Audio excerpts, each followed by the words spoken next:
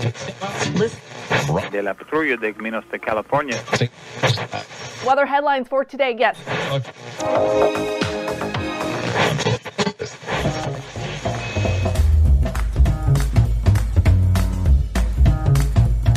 Welcome to the Revenue Generator Podcast, an I Hear Everything production. In this podcast, you'll hear how industry leaders integrate sales, marketing, product, and customer success into a single business unit with a common goal of optimizing their revenue cycle.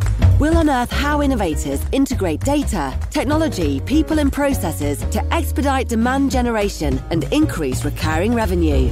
Sit back, tune in, and get ready to meet a member of the Revenue Generation. Here's the host of the Revenue Generator Podcast, the CMO of Lean Data, Doug Bell. Welcome to the Revenue Generator Podcast, where we members of the Revenue Generation share solutions for how you can integrate your business to optimize revenue. I'm your host and the CMO of Lean Data, Doug Bell, and today we're going to continue our discussion on account-based sales and marketing strategies. Joining us is Shari Johnston. Welcome back, Shari, who's the account-based practice lead at Winning by Design. Winning by Design is the standard in go-to-market operating models for companies running recurring revenue models. Yesterday, Shari Johnston and I talked about account-based strategy, and today we're going to continue our conversation to discuss ideal customer profiles and segmentation. Okay, here's my conversation with Shari Johnston, the account-based practice lead at Winning by Design. Shari, welcome back to the podcast. Thanks for having me again, Doug. Happy to be here. Great conversation yesterday. This is one of my favorite topics as a marketer, and that's how do we organize and understand which markets we're marketing and selling to. So let's start out with, is there a difference between an ideal customer profile and a market segment?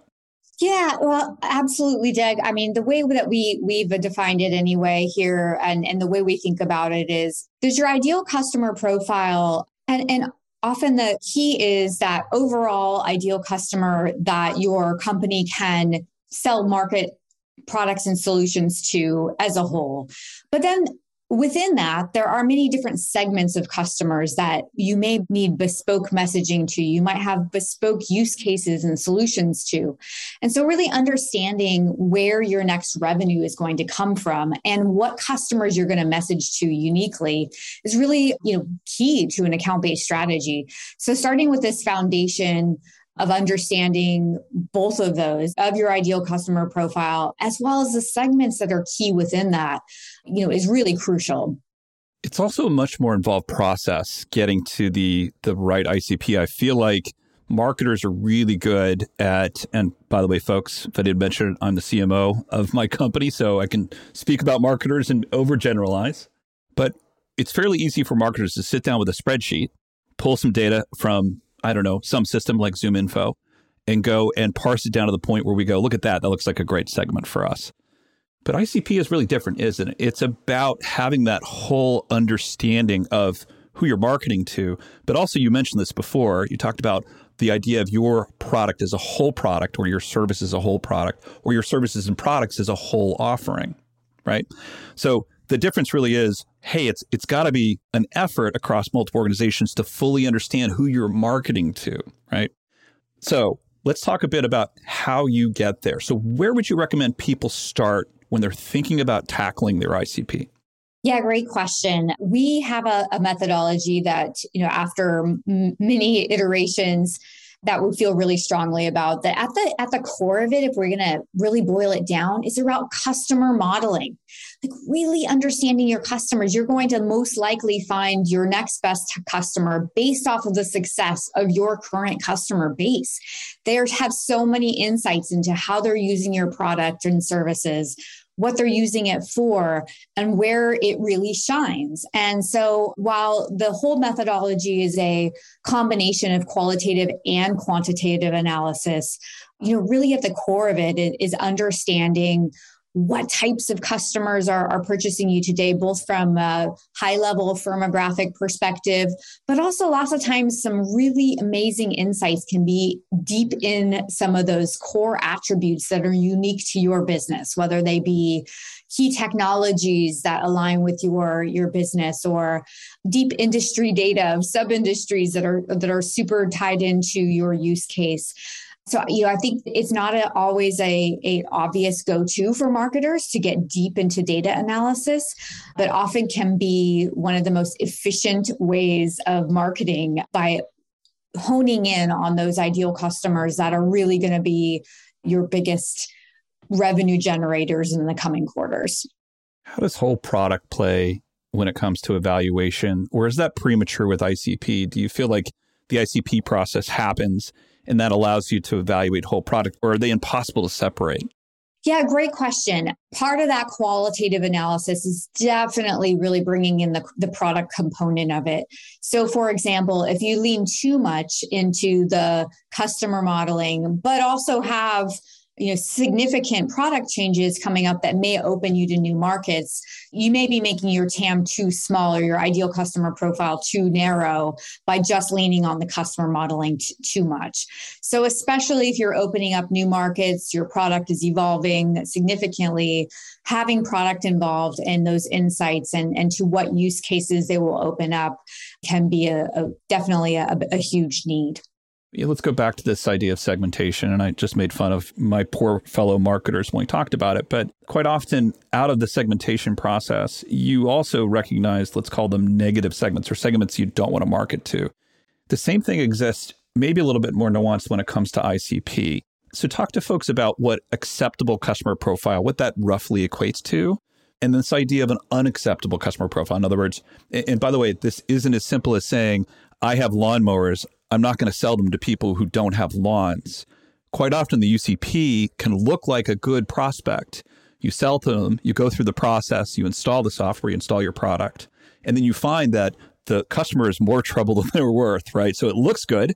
It's that shiny object that you want to go for, but it's not quite the same, right? So help us understand those nuances between ACP and UCP.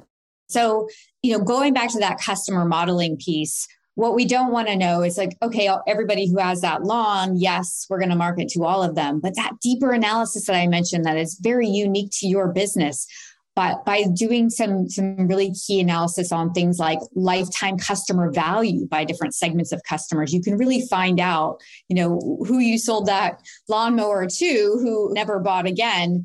And oftentimes that can be something that you didn't realize, that they've actually have a certain type of lawn that doesn't work with lawnmowers. So that deep analysis can be so insightful. And so I do see that as a miss in a lot of go-to-market strategies, is glossing over the deep analysis on ICP and really just looking at the high-level attributes of the business. It's better than nothing. And some companies don't even get that far. So baby steps, but often depending on the business, some of those real nuggets can be uncovered with that deeper analysis and really looking at things like not only who your current customers are, but who is actually producing the most revenue for you as well.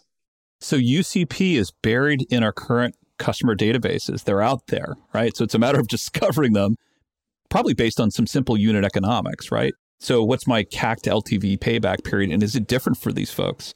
And am I investing a lot more in this company than I am in others? So lots of factors there, but it sounds like it's in there. It's in that data that's in your customer base. That makes a ton of sense. Help people understand then how to break out an ACP versus an ICP. And Shari, is the difference your willingness to invest? And is it the difference in unit economics? Is it that simple, or is it more nuanced? I think that the economics of it are really looking at more on the at least the way we look at it is a little bit more on the second stage of, there's the ICP and segmentation, which really kind of helps you uncover for us, where your next best customers are going to come from, how you message through them through the segmentation. But then the other nuance that can seem overwhelming and a little bit confusing, I realize, but we focus on tiering or scoring to really get to that level of how you prioritize those, which are different than segmentation. So as we think about segmentations, we're thinking about you as the person who has the lime green lawn, and we're going to talk to you but differently because we know this model of lawnmower works for you. But the person with this type of lawn, actually, we need to sell them a different unit. And you want to be able to segment those differently. However, by also being able to understand and tier and know that you're going to make more money on this lawnmower than that lawnmower. So let's prioritize these guys.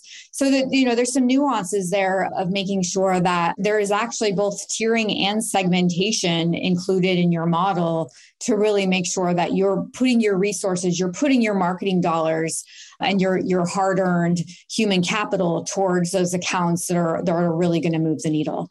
For those of you listening that have skipped forward in the podcast and just heard us talk about lawnmowers 6 times, please understand that's an analogy and an easy one for people to understand when they're thinking about product to market fit, but also thinking about ICP, ACP, and UCP. So what's really interesting is we think about our ability to evaluate an ICP. We want to make sure that that ICP recognizes the differentiators for a company. And so examples of differentiators, because quite often we'll think about like, oh, my feature is better than your feature. We're talking really at a higher scale, right? So what are some of those assets that companies have that truly make them stand out? I'll give you an example. Coca-Cola is differentiated from Pepsi simply by its branding and its logo, right? And we would call that a huge differentiator. So, sorry for Pepsi folks that are listening, amazing product too. So talk to us a bit about how you consider differentiators when you're evaluating ICP and what role that plays. I think that first and foremost in the qualitative analysis, this is a huge piece that comes out from the people that the folks, the AEs, the customer success professionals that are talking to customers the most. And this is part of that stakeholder interviews that we have as part of this process. And that is such a rich conversation to understand how they know people are a good candidate. And there's so much that sometimes doesn't come out in the data, like these differentiators that they will bring to the process and really bubble up in the conversations. So the competitive conversations, understanding where they are able to often articulate how they are able to bring back a solution for a customer versus necessarily a competitor who may not be able to do that for them. And just it'll bubble up a lot of differentiators that aren't attributes that you can even get out of data. And I think that's a really key piece. And again, depending on the market, this can be a bigger factor than others. So if we're really unpacking this and understanding things, we also are remiss if we don't think about where a particular product is on the technology adoption curve on some level. I'm sure you run into this a lot. And we talked about it yesterday a little bit. We talked about how ABS can be a great tool when you're in that early adopter phase. We talked about it as not having a market segment, right? So that's the very definition of maybe those folks that are leaning into new products earlier along the line. How does that factor in how you advise clients? And is that something that people typically miss?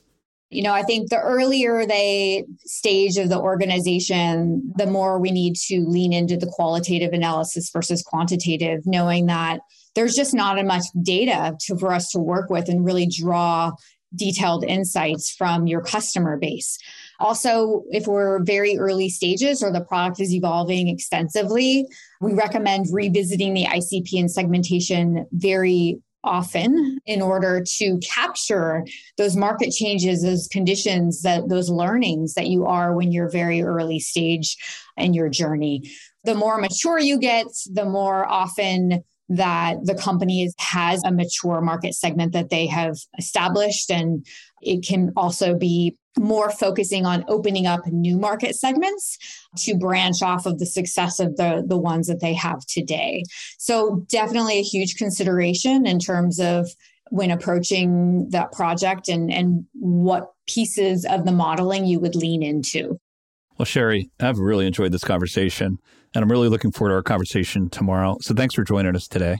Thanks, Doug. Okay, that wraps up this episode of the Revenue Generator podcast. Thanks to Shari Johnston, the account-based practice lead at Winning by Design, for joining us today. In part 3 of this interview, which we'll publish tomorrow, where Shari and I are going to discuss elevating women in revenue. Just one link in our show notes I'd want to tell you about. If you didn't have a chance to take notes while listening to this podcast, head over to revgenpod.com, where we have summaries of all of our episodes and contact information for our guests. You can subscribe to our weekly newsletter, apply to be a speaker on the Revenue Generator podcast, or you can even share your revenue generation questions, which we'll answer live on our show. And of course, you can always reach out on social media. Our handle is RevGenPod on LinkedIn, Twitter, Facebook, and Instagram. or you can contact me directly. My handle is @MarketAdvocate. And if you haven't subscribed yet and want a daily stream of Rev Gen strategies in your podcast feed, we're going to publish an episode every day during the work week. So hit that subscribe button in your podcast app. We'll be back in your feed the next business day. Okay, that's it for today. But until next time, keep cranking because the revenue isn't going to generate itself.